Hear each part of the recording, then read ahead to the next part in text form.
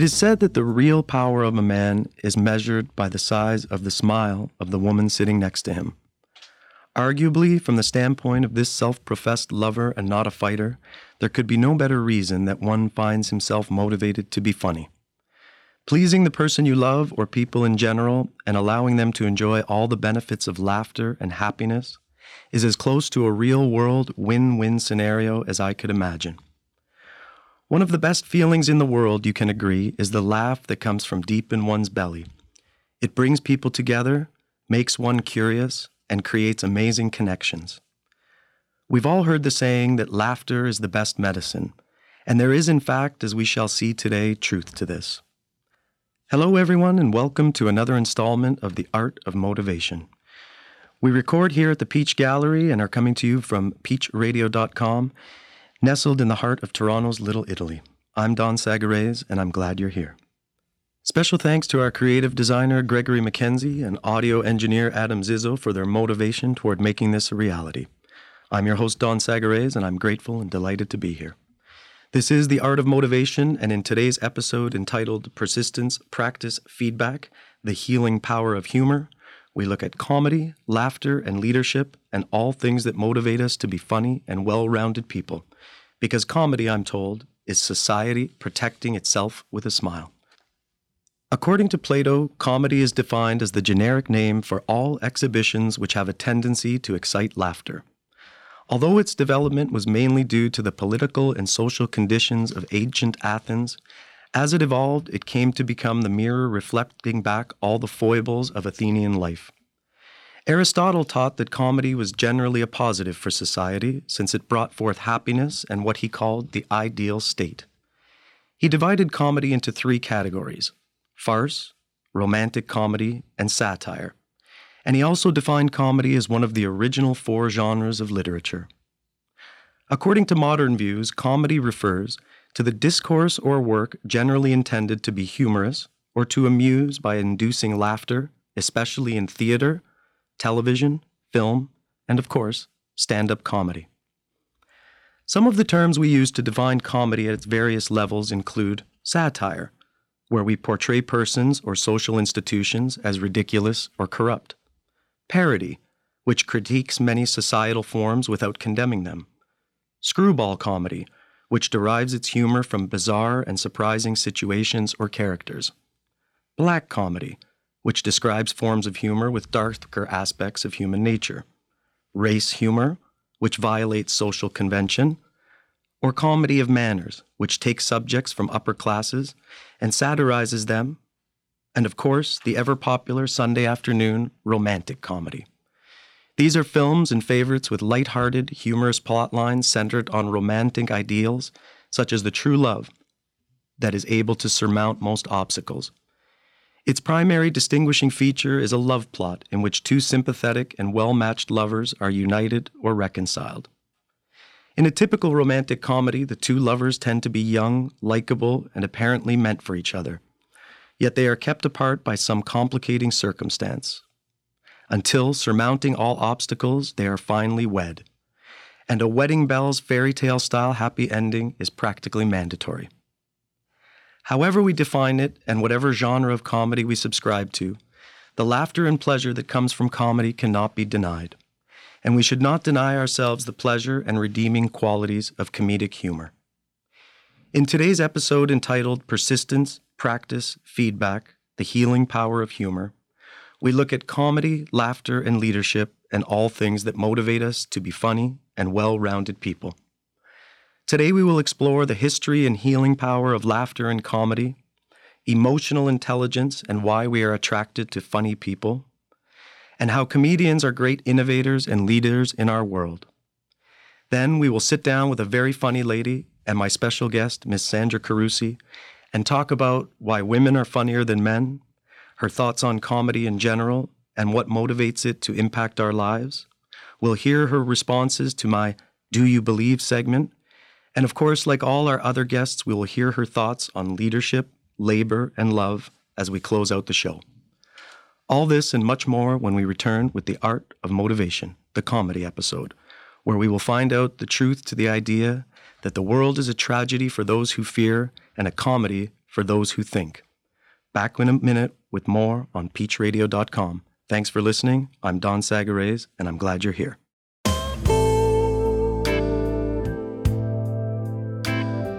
This is Peach Radio, streaming from the Peach Gallery in Toronto, Canada. Check us out on Twitter, @The Peach Gallery.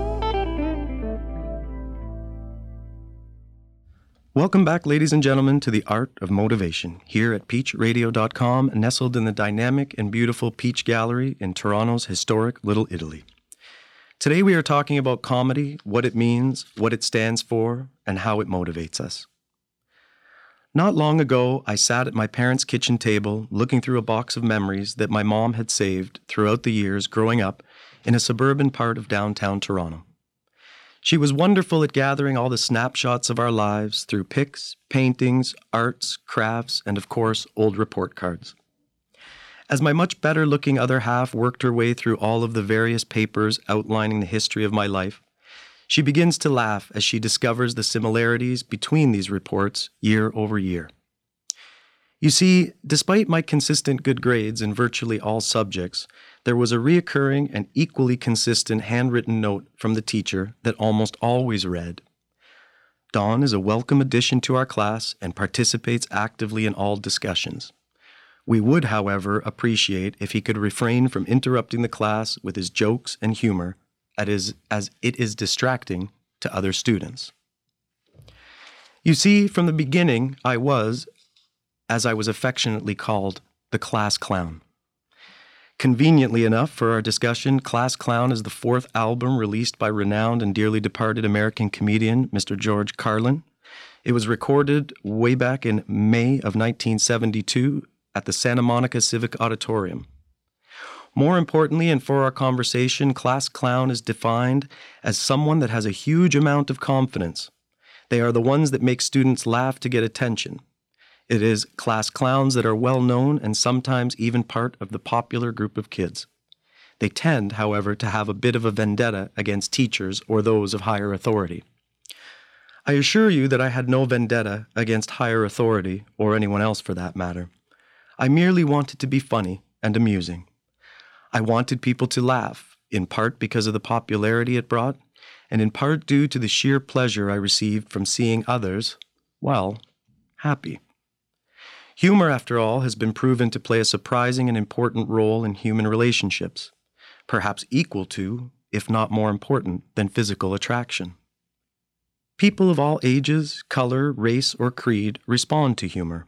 Most people are able to experience humor, to be amused, to smile, to laugh at something that is simply funny, and thus they possess a sense of humor. The people lacking a sense of humor would likely find my behavior and all other funny men's behavior inexplicable or even irrational, and thus the teacher's comments remain.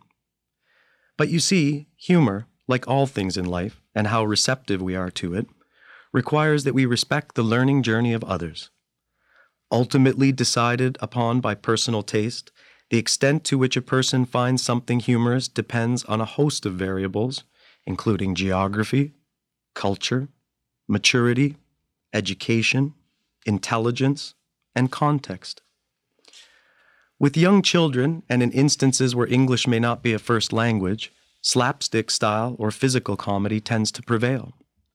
By contrast, more sophisticated forms of humor, such as satire, requires an understanding of its social meaning and context, and thus typically appeals to more mature audiences. When I was young, I remember visiting my old Italian aunt's house. She was a robust woman in every sense of the word. The house, like her, old and Italian, but possessing the charm that came with being an immigrant in a foreign land, she had never, based on her life journey, learned to speak English. Her name, Zirosina. And while Zirosina could produce some of the sweetest and most delicious treats I have ever had, she could neither communicate how she made them or make us children understand, as we did not speak fluent Italian, the contents of those treats.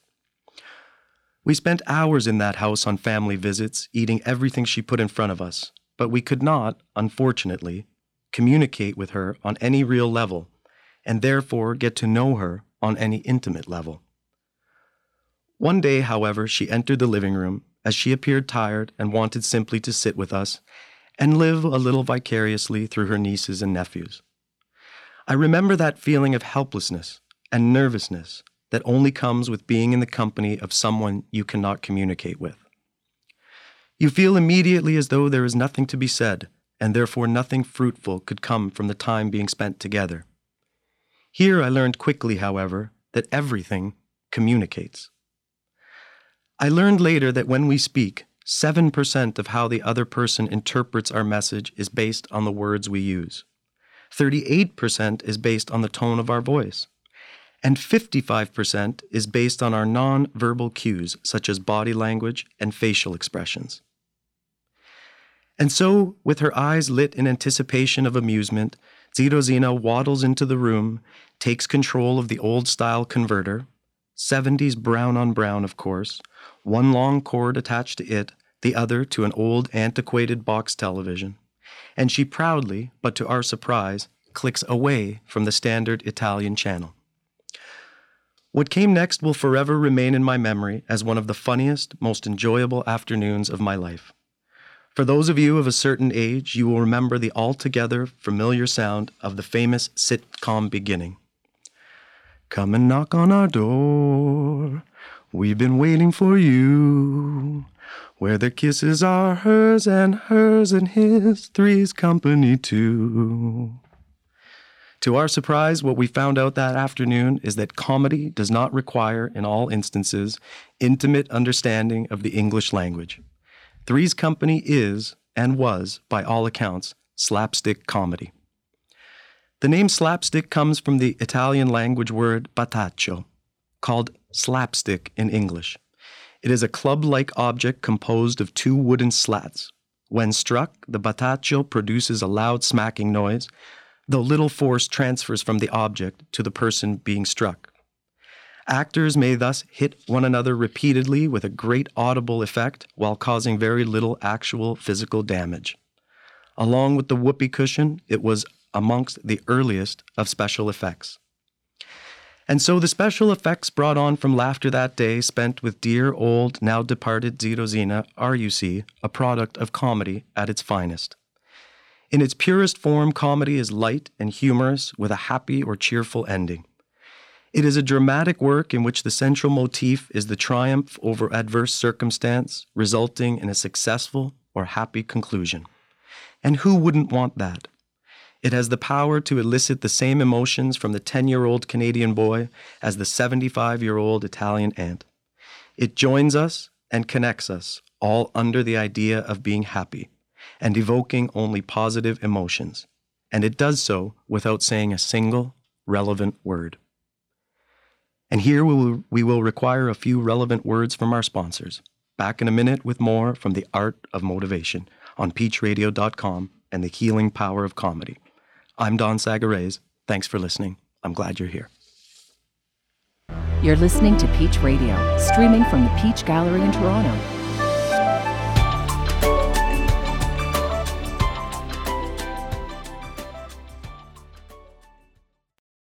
Welcome back, ladies and gentlemen, to The Art of Motivation, here at peachradio.com, nestled in the dynamic and beautiful Peach Gallery in Toronto's historic Little Italy. Today we are talking about comedy and humor. I'm Don Sagarez, and I'm glad you're here. According to Eric Idle, life doesn't make sense, and we all pretend it does. Comedy's job is to point out that it doesn't make sense, and that it doesn't make much difference anyway. It is not hard, therefore, to be motivated by laughter. Be it a slight giggle or a side-splitting guffaw, it can change a room from austere to warm and inviting in a single breath. We love to laugh, and we know that laughter has health benefits and healing principles like no other action we humans take. And it is not limited to humans. Numerous species demonstrate vocalizations similar to human laughter. A significant proportion of these are primates, which suggests that the neurological functions involved in expressing cheer occurred early in the process of evolution. Chimpanzees, gorillas, and orangutans show laughter-like vocalizations in response to physical contact, such as wrestling, play, or even tickling. And it's no wonder, when it comes to relieving stress, more giggles are just what the doctor ordered. Why? Well, laughter actually induces physical changes in your body. It can stimulate many organs. As you take in more oxygen, laughter serves to stimulate your heart, lungs, and muscles, and increases endorphins that are released into your brain. Endorphins are the body's natural painkillers, cheaper than pharmaceuticals, and overall, much more fun. Laughter improves your immune system. Negative thoughts manifest into chemical reactions. Positive thoughts release neuropeptides that help fight stress and potentially more serious illness. T cells are specialized immune system cells just waiting in your body for activation. Next time you feel a cold coming on, forget cold effects, put on a comedy. It relieves pain. Laughter is shown to produce natural painkillers and can break the cycle and spasms common to muscle disorders. It increases personal satisfaction and makes it easier to cope with difficult situations. And overall, laughter improves your mood. Many of us experience depression. Laughter can help lessen this and make you feel happier. Doctors have found that people who have a positive outlook on life and laugh tend to fight diseases better than those who are, overall, more negative in their approach. According to Dr. Frank Lipman, the self-proclaimed voice of sustainable wellness, "What's the one prescription I am always happy to dispense?" he says. "Take 2 belly laughs and call me in the morning. Safer than any big pharma pill of the moment and free of harmful side effects, laughter is one of the easiest things you can do to promote healing and well-being. In fact, in my 20 years of medical experience," he continues, "I've found that patients who have a sense of humor and laugh a lot tend to heal better and faster than those who don't. Therefore, I say, if health and wellness is your goal, skip irony, bypass sarcasm, and make the conscious choice to add more joyous laughter into your day." So I say, ladies and gentlemen, grab your iPad and tune in a Netflix comedy. You have no reason to be negative. Nothing is as bad as it seems, and you have not in any way failed. And even if you have, who cares? According to famous comedian Louis C.K., whenever you leave behind failure, you're doing good. If you think everything you've done is great, you're probably dumb. Today we are talking about persistence, practice, feedback, the healing power of humor. It warrants, therefore, that we talk about the skills one requires to be, well, humorous. For those of us who know comedians personally, or for those of us who have seen candid interviews with these professionals, we will note that comedians, while often dark and self-destructive, are some of the most intelligent people amongst us. There are, as we know, many versions of what we deem intelligent.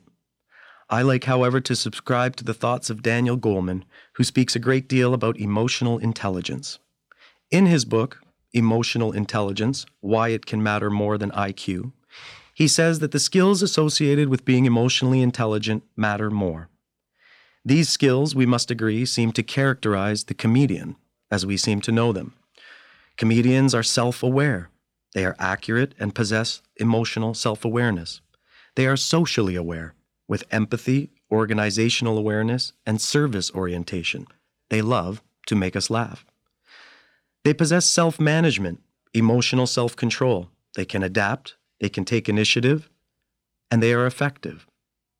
They are also relationship managers, seeking to develop their own skills and those of others that they influence, inspire, and communicate with. Comedians are catalysts to change. They build bonds, and they collaborate with others to find and present what is often funny. Any good comedian will tell us, like Goleman says, that we are each born with a certain level of emotional intelligence set of skills, but we strengthen these abilities through persistence, practice, and feedback. Because of this, comedians are great leaders and great innovators. Perhaps the words of one of the greatest comedians of all time, Mr. George Burns, encapsulates this in his famous quote. "I honestly think," he says, "that it is better to be a failure at something you love than to be a success at something you hate. Comedians try and try again." Lolly Daskal, a motivational speaker and expert in her own right, tells us in her recent article from Inc.com, "The biggest misconception about success is that what you did yesterday will help you succeed tomorrow." She knows and supports what many comedians know. To stay on top of your game, whatever business you are in, requires that you keep innovating. To be a good leader, and I say comedian, you must keep innovating, you must keep learning, questioning, exploring, experimenting, associating, and intersecting ideas. These are, in fact, habits of great innovators, and I challenge you to tell me that great comedians and funny people in general do not possess these skills. Like all great innovators, comedians teach us to constantly connect the dots, to contemplate and observe in order to connect seemingly unrelated issues and ideas. Comedians commit to asking questions, to being curious, and by asking new questions, they challenge their knowledge and create and gain new perspective. Comedians actively try new things. Think here of great innovator Thomas Edison, who said, "I have not failed. I've simply found 10,000 ways that do not work." Comedians find points that intersect with others. Innovation is something that happens when we connect and intersect with all sorts of people. For ideas to become realities, a diverse set of perspectives is required. Comedians have a sense of purpose. They are powered by their passion and make an impact and make a difference. Comedians are driven to make changes, and they are passionate about doing it. Comics cross-pollinate ideas. They combine surprising and seemingly unrelated things. They work and think outside of their industry and outside of their comfort zone, and they solve, while creating, challenges equally. Comedians make innovation a daily routine. They create habits, systems, and processes through daily rituals and daily exploration. Comedians are disciplined and committed. Motivation is what prompts a person to act a certain way, or at least to develop an inclination for a specific behavior, in this case, a great innovator. Motivation to be funny, here, like in all areas, requires visualization and affirmation. Visualization requires that you set aside a few minutes each day to relax and picture in your mind that funny person you want to be. It requires that you picture yourself doing all the wonderful things you want to do. As you create that image, your other senses become involved, and by definition, you begin achieving your goal, even some say, before you start. Affirmation requires flooding your mind with positive thoughts and telling yourself that you are, in fact, that star funny man. Our minds, as we know, operate in mysterious ways. If we tell ourselves something enough times, even if it be untrue, it can become our reality. Our reality right now, ladies and gentlemen, is that we will take another short break, and I'll leave you with a comment and a harsh reality from comedian Chelsea Handler, where she says, "You know you're a hot mess when the only person buying you drinks all night is yourself." Back in a minute with more from The Art of Motivation and our very special guest, Ms. Sandra Carusi, here on peachradio.com. Thanks for listening. I'm Don Sagares, and I'm glad you're here.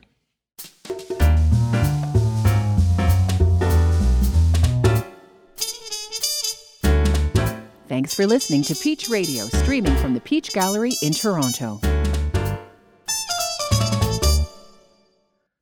Welcome back, ladies and gentlemen, to The Art of Motivation here at peachradio.com, nestled in the dynamic and beautiful Peach Gallery in Toronto's historic Little Italy. Today, I'm pleased to have our friend and colleague here in the studio, Miss Sandra Carusi. Sandra Carusi's first time performing stand-up was in the early 90s at Yuck Yuck Search for Canada's Funniest New Comic, and she placed in the semifinals. Her latest adventure combines her two passions, radio and comedy. Her podcast, What Are You Laughing At? The Art of Comedy, is recorded here live at peachradio.com and has captured the attention of many. Sandra interviews top comics and explores areas of comedy craft that enlightens and entertains. An additional aspect of her podcast that I hope you'll turn into is her workshop segment, where Sandra hosts a panel of pro comics as they workshop their material and help amateurs workshop theirs. Podcasts feature interviews with Canada's most influential people of the comedy world, including Mr. Mark Breslin, and top headliners like Glenn Foster, Lawrence Morgenstern, Peter Anthony, Jay Brown, and many more. Sandra, welcome to The Art of Motivation. I'm very pleased to have you here today, and I'm hoping you'll tell the listeners your story, or her story, in your words, at your own time. Ladies and gentlemen, Miss Sandra Carusi. Thank you, Donnie. I'm just used to a big round of applause at this point. Our first comedian. Motivation is defined in many respects as one's direction to behavior or what causes a person to want to repeat that behavior. In essence, this stems from what an individual believes to be true, a belief that if they eat, it will satisfy their hunger. If they study, they'll get a good grade. If they practice, they'll make perfect. In today's segment, I thought I would explore your comedic thoughts through some random quick questions. So, as is always exciting when you've got a comedic mind, sit back, relax, let us know a bit more about you so we can find motivation towards better physical, funny, and mental health. Do you believe, first, and to get us warmed up, that men are funnier than women? Not necessarily. I mean, in the sense that it's not gender specific. I think there's opportunities or life experiences they might be exposed to. In some cases, that might give them a better perspective because comedy is observational. So because of the greater opportunities sometimes men have in workplace, for example, that might give them greater insight. It can. Do you believe, however, that women are more intuitive than men once they do establish their language map for comedy? I think the nurturing aspect of women and what comes with that is actually what gives us strength. If you have children or not, it's irrelevant. It's just a natural, like you said, instinctive.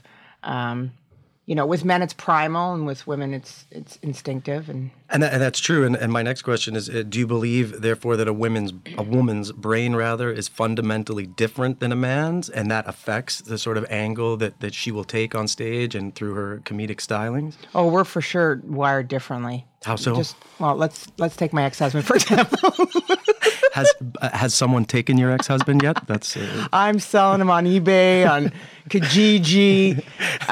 No, we're wired very differently, and there's nothing wrong with that. We have to celebrate that, as we know, but that's what makes us good in any job, male or female, in particular in comedy.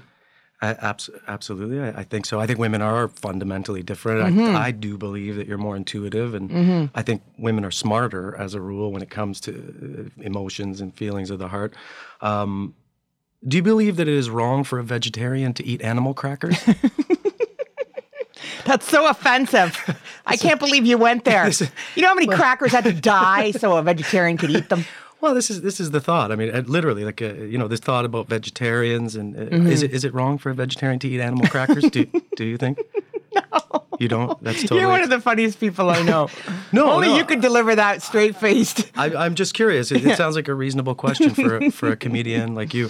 Obviously, you think that's fine. Further to that, do you believe it's okay to shoot tourists during tourist season here in Absolutely. Pan Am?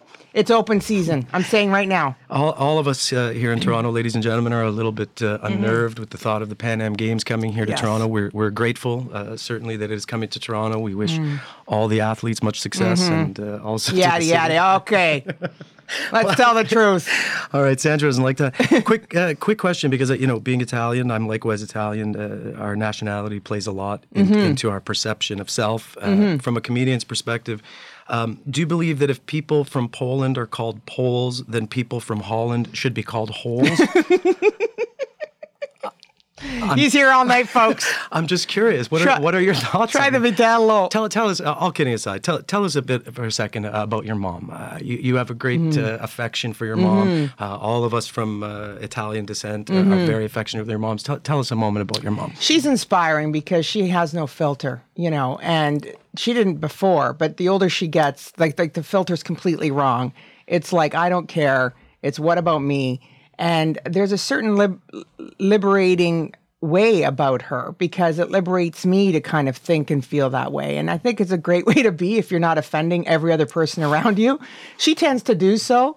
But I like to celebrate her in my comedy because I think she's, my siblings sometimes would get upset. But when I started to see the positive part and the fun part of it, it started to become entertaining. And I do that with other people who aggravate me now because of their lack of filters or whatever. Now I try to celebrate them in the same vein. It actually helps me cope a lot.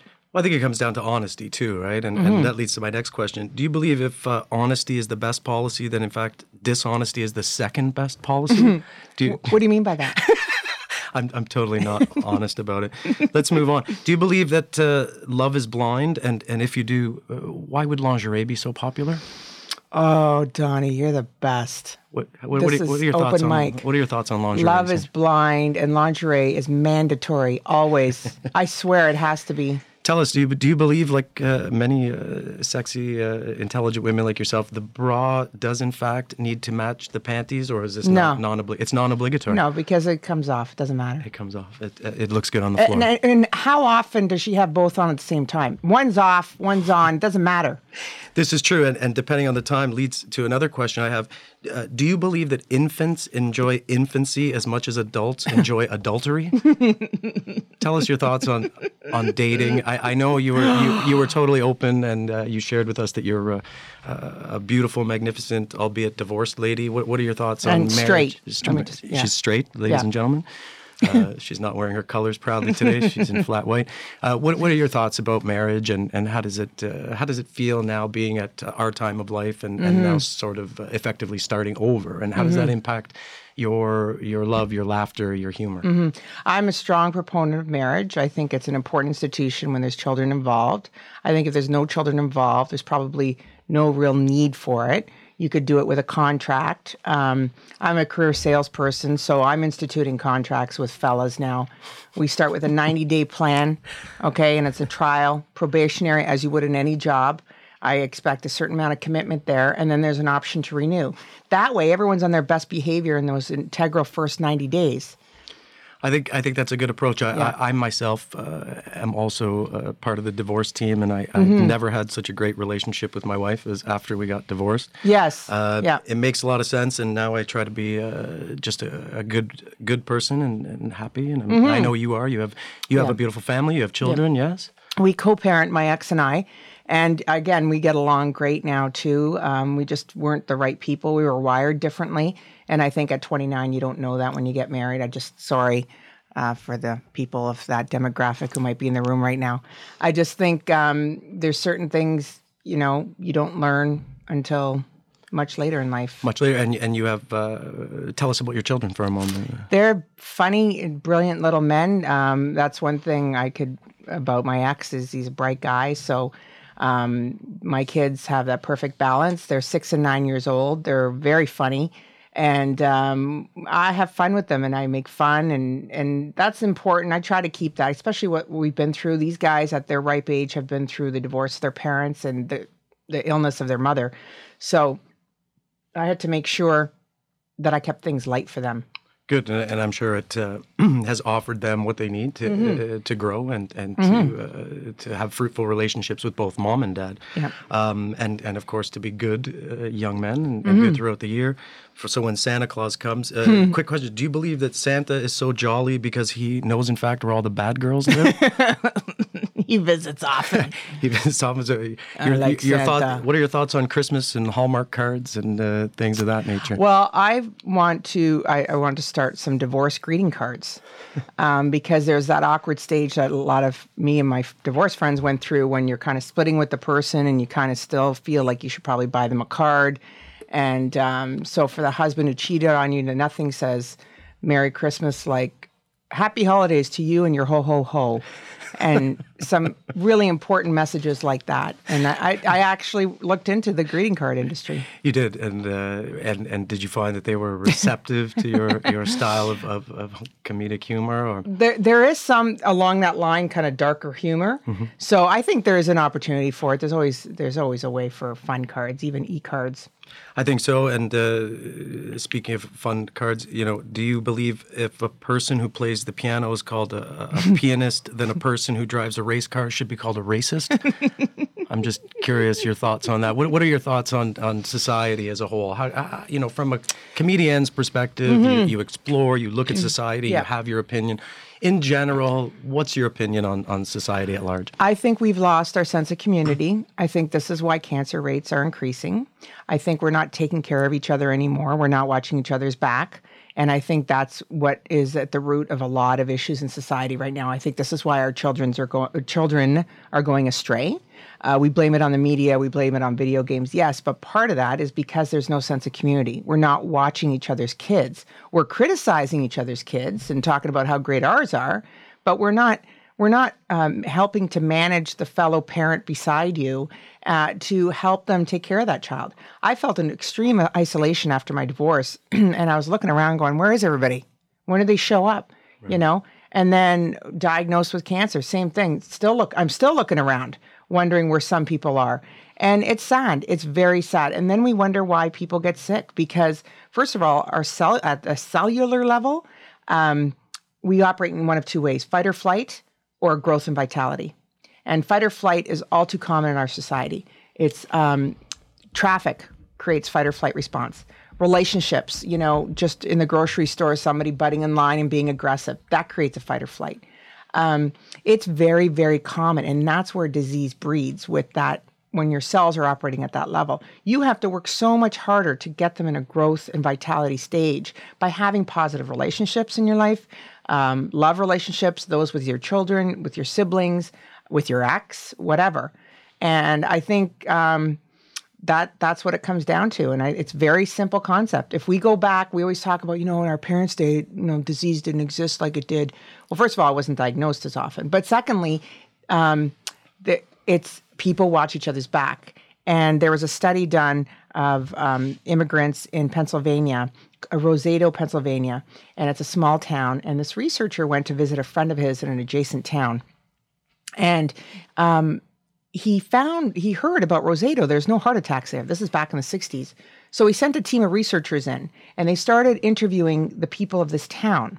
And they followed them through their life. And they ate like prosciutto and like meat, and they drank like you wouldn't believe, sleeping, whatever. But one thing resonated amongst all those people. If they felt the chips were down, if they lost their job, they knew their neighbor would get their back. If they got sick, they knew their neighbor would get their back. They visited each other. They went to church together. They ate together. And they deduced from that research piece and that time that it was that sense of community that kept those people free and clear of disease. It wasn't until their next generation, so children, when their children hit 45 years old, is when that first heart attack occurred in that town. And the researchers went back many years later to talk to them. They're all in their 80s now and beyond. And that's what they found.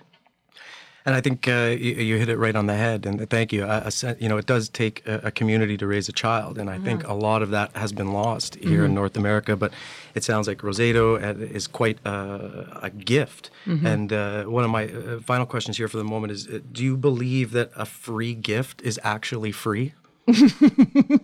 No, because you had to spend so much money at Shoppers first to get those optimum points.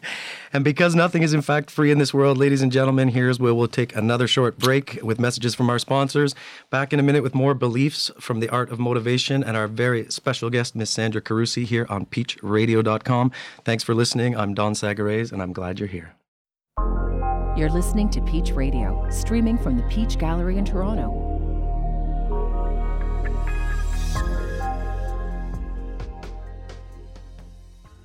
Welcome back, ladies and gentlemen, to the Art of Motivation, here at peachradio.com, nestled in the dynamic and beautiful Peach Gallery in Toronto's historic Little Italy.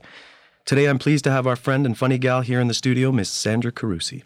Sandra, as always, we will close our show with a series of questions that revolve around the concepts of leadership, labor, and love. These are our beliefs here on the Art of Motivation. I'll define each category as we approach it and then ask you several questions. Please answer as honestly and freely as you like, as I'm sure the listeners want to hear from you in your own words and in your own way. You good to go with that? Thank you. Leadership has been described as a process of social influence in which a person can enlist the aid and support of others in the accomplishment of a common task.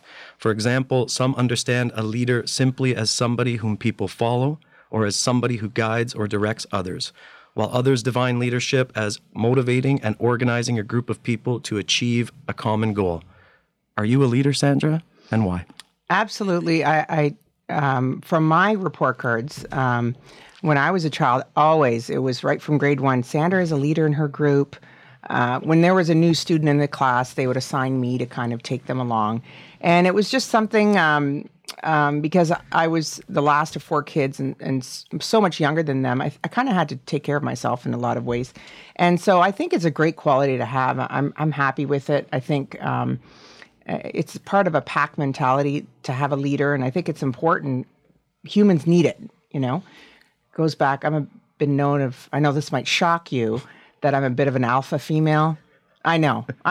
Get up off the floor. It's like, must blow you away to hear that I'm an alpha female. I've had the pleasure of knowing Ms. Krusi for many years, and she is, in fact, ladies and gentlemen, an alpha female. I love her to death. I agree that you are, in fact, a leader. I'd like to know, who are the people that motivate or have motivated you to be the leader that you are today? Well, my parents, for sure, because anybody who kind of gets past their challenges and able to still get through life and accomplish so many things, I always have so much respect for. And that motivates me, because I always say, well, if they can do that with limited resources, then I can do it with the resources I have.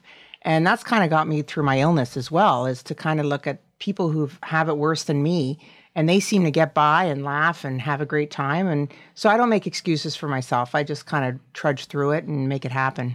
I agree, and I share that, and it's a lovely response. I find that, although, as you noted, we've lost a little bit of that community mentality, those of us of European descent often have a great fondness for our parents, and we recognize that they had great challenges, sometimes insurmountable, but yet we still laughed, we still sat at the table. That Saturday night fever kind of siblings smacking each other was always part of it, and it's awesome. Do you believe, as a leader, the question simply reads as this: a leader, friend, or foe? Well, I want to know what you mean by foe. I know what it means, but why do you think it's got to be a friend or a foe? No, I'm just looking at your thoughts. Some people's leadership style is to befriend everyone in their life, befriend everyone in their organization, to be super sensitive to everyone's needs. Other people, myself by included, fear. Seem to rule by fear, and they feel that has a greater impact. Which do you think has a greater impact? And even if it's changed throughout the course of your life, what are your thoughts on that? It's definitely by friend. I just think you get the most out of people when they're not in fight or flight mode. I think when you put people as your underlings or anybody in your pack or anybody, even your children, in a defensive mode, you're not getting the most out of them. They're always in fear, and that is just not how to motivate somebody. You need to be on side, you need to guide, you need to direct, and that's how I think leadership should be. I agree, and do you find that your happiness plays a major role in your leadership success? Or do you think it's relevant for you to be happy and still be an effective leader? It's a great question and far too profound for me to answer. I think, yeah, it makes it easier. I mean, I've worked for leaders who are not happy, and that trickles down. We've had political leaders who aren't happy, and I think they need a hug. And I think that it's important that people have that kind of basis to trickle down to those around them. I'm a big proponent of the quote, "You're the sum of the 5 people you are around," and that being any leaders around you or you as a leader. And I draw a lot from that, and I try to really, especially as of late, to really manage who's around me, the people I see as leaders as well.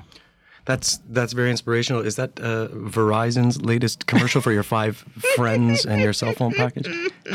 I'm kidding, of course. It's a lovely response. You've shared some of your challenges, both physically, emotionally. You have some sort of health challenges, of course. That adds a layer to your life and your day-to-day. What do you do to motivate and inspire yourself on a daily basis? I do meditation and relaxation. I do a lot of affirmations. I exercise. I think about the future, first of all. That's important, being in my state. And I also live in the moment the best I can. And I think when you live in the moment, you can actually move forward with more ease. Whereas before I focused on the future more than the moment. Absolutely. I think a lot of us do that. We focus on tomorrow and what tomorrow should bring. And I think a lot of that has to do with our concept of work and where we see ourselves. The next part of these questions involves the concept of labor. In our leadership, labor, love segment. Labor is a noun, and it's defined as productive work, especially physical toil done for wages. Work hard or work smart? What's your idea and concept of work? It's funny. PC or pre-cancer, it was work hard. Post-cancer, it's work smart. That's. I think we can draw a lot of conclusions from that. And I learned the hard way. Of course. I imagine that each moment is quite a bit more precious now that you're dealing with this challenge, and certainly nothing but happy and positive thoughts from this chair. Yeah. Work-related question again.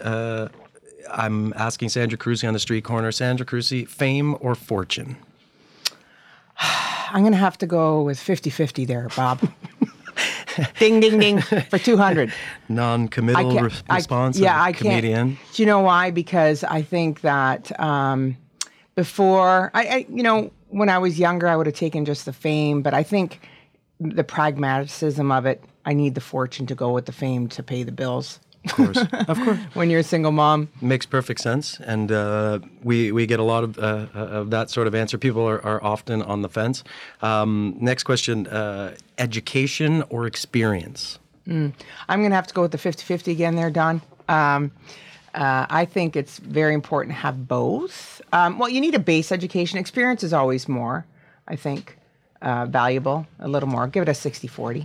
Well, 60-40, thank you.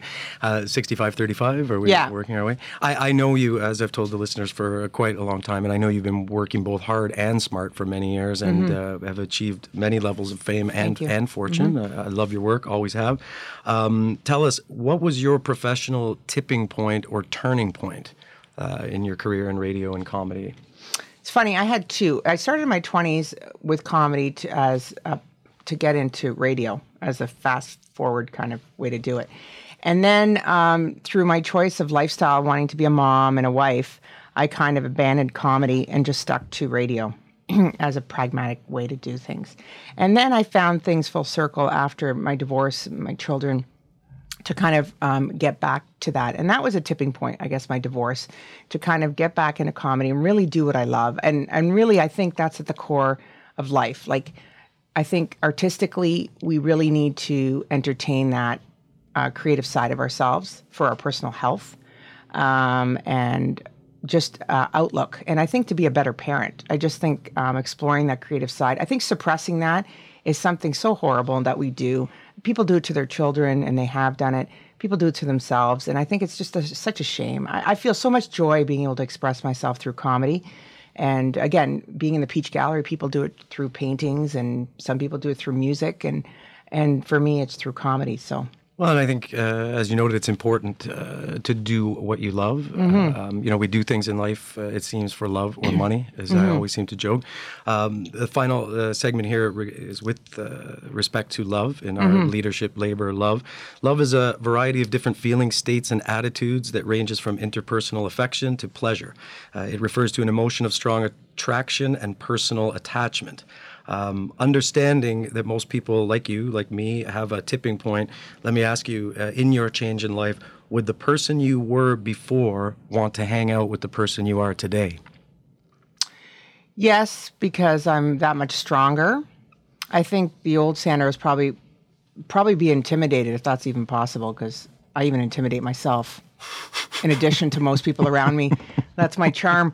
But yeah, I think the old Sandra would look at the new Sandra and go, wow, holy cow, I can't believe she did that. Like, I want to be around her so I can do that too. I think for all that I was confident and I had it all together before, I think through my challenges, I definitely have a better perspective now, and with other things that motivate me as opposed to what they did before, like money.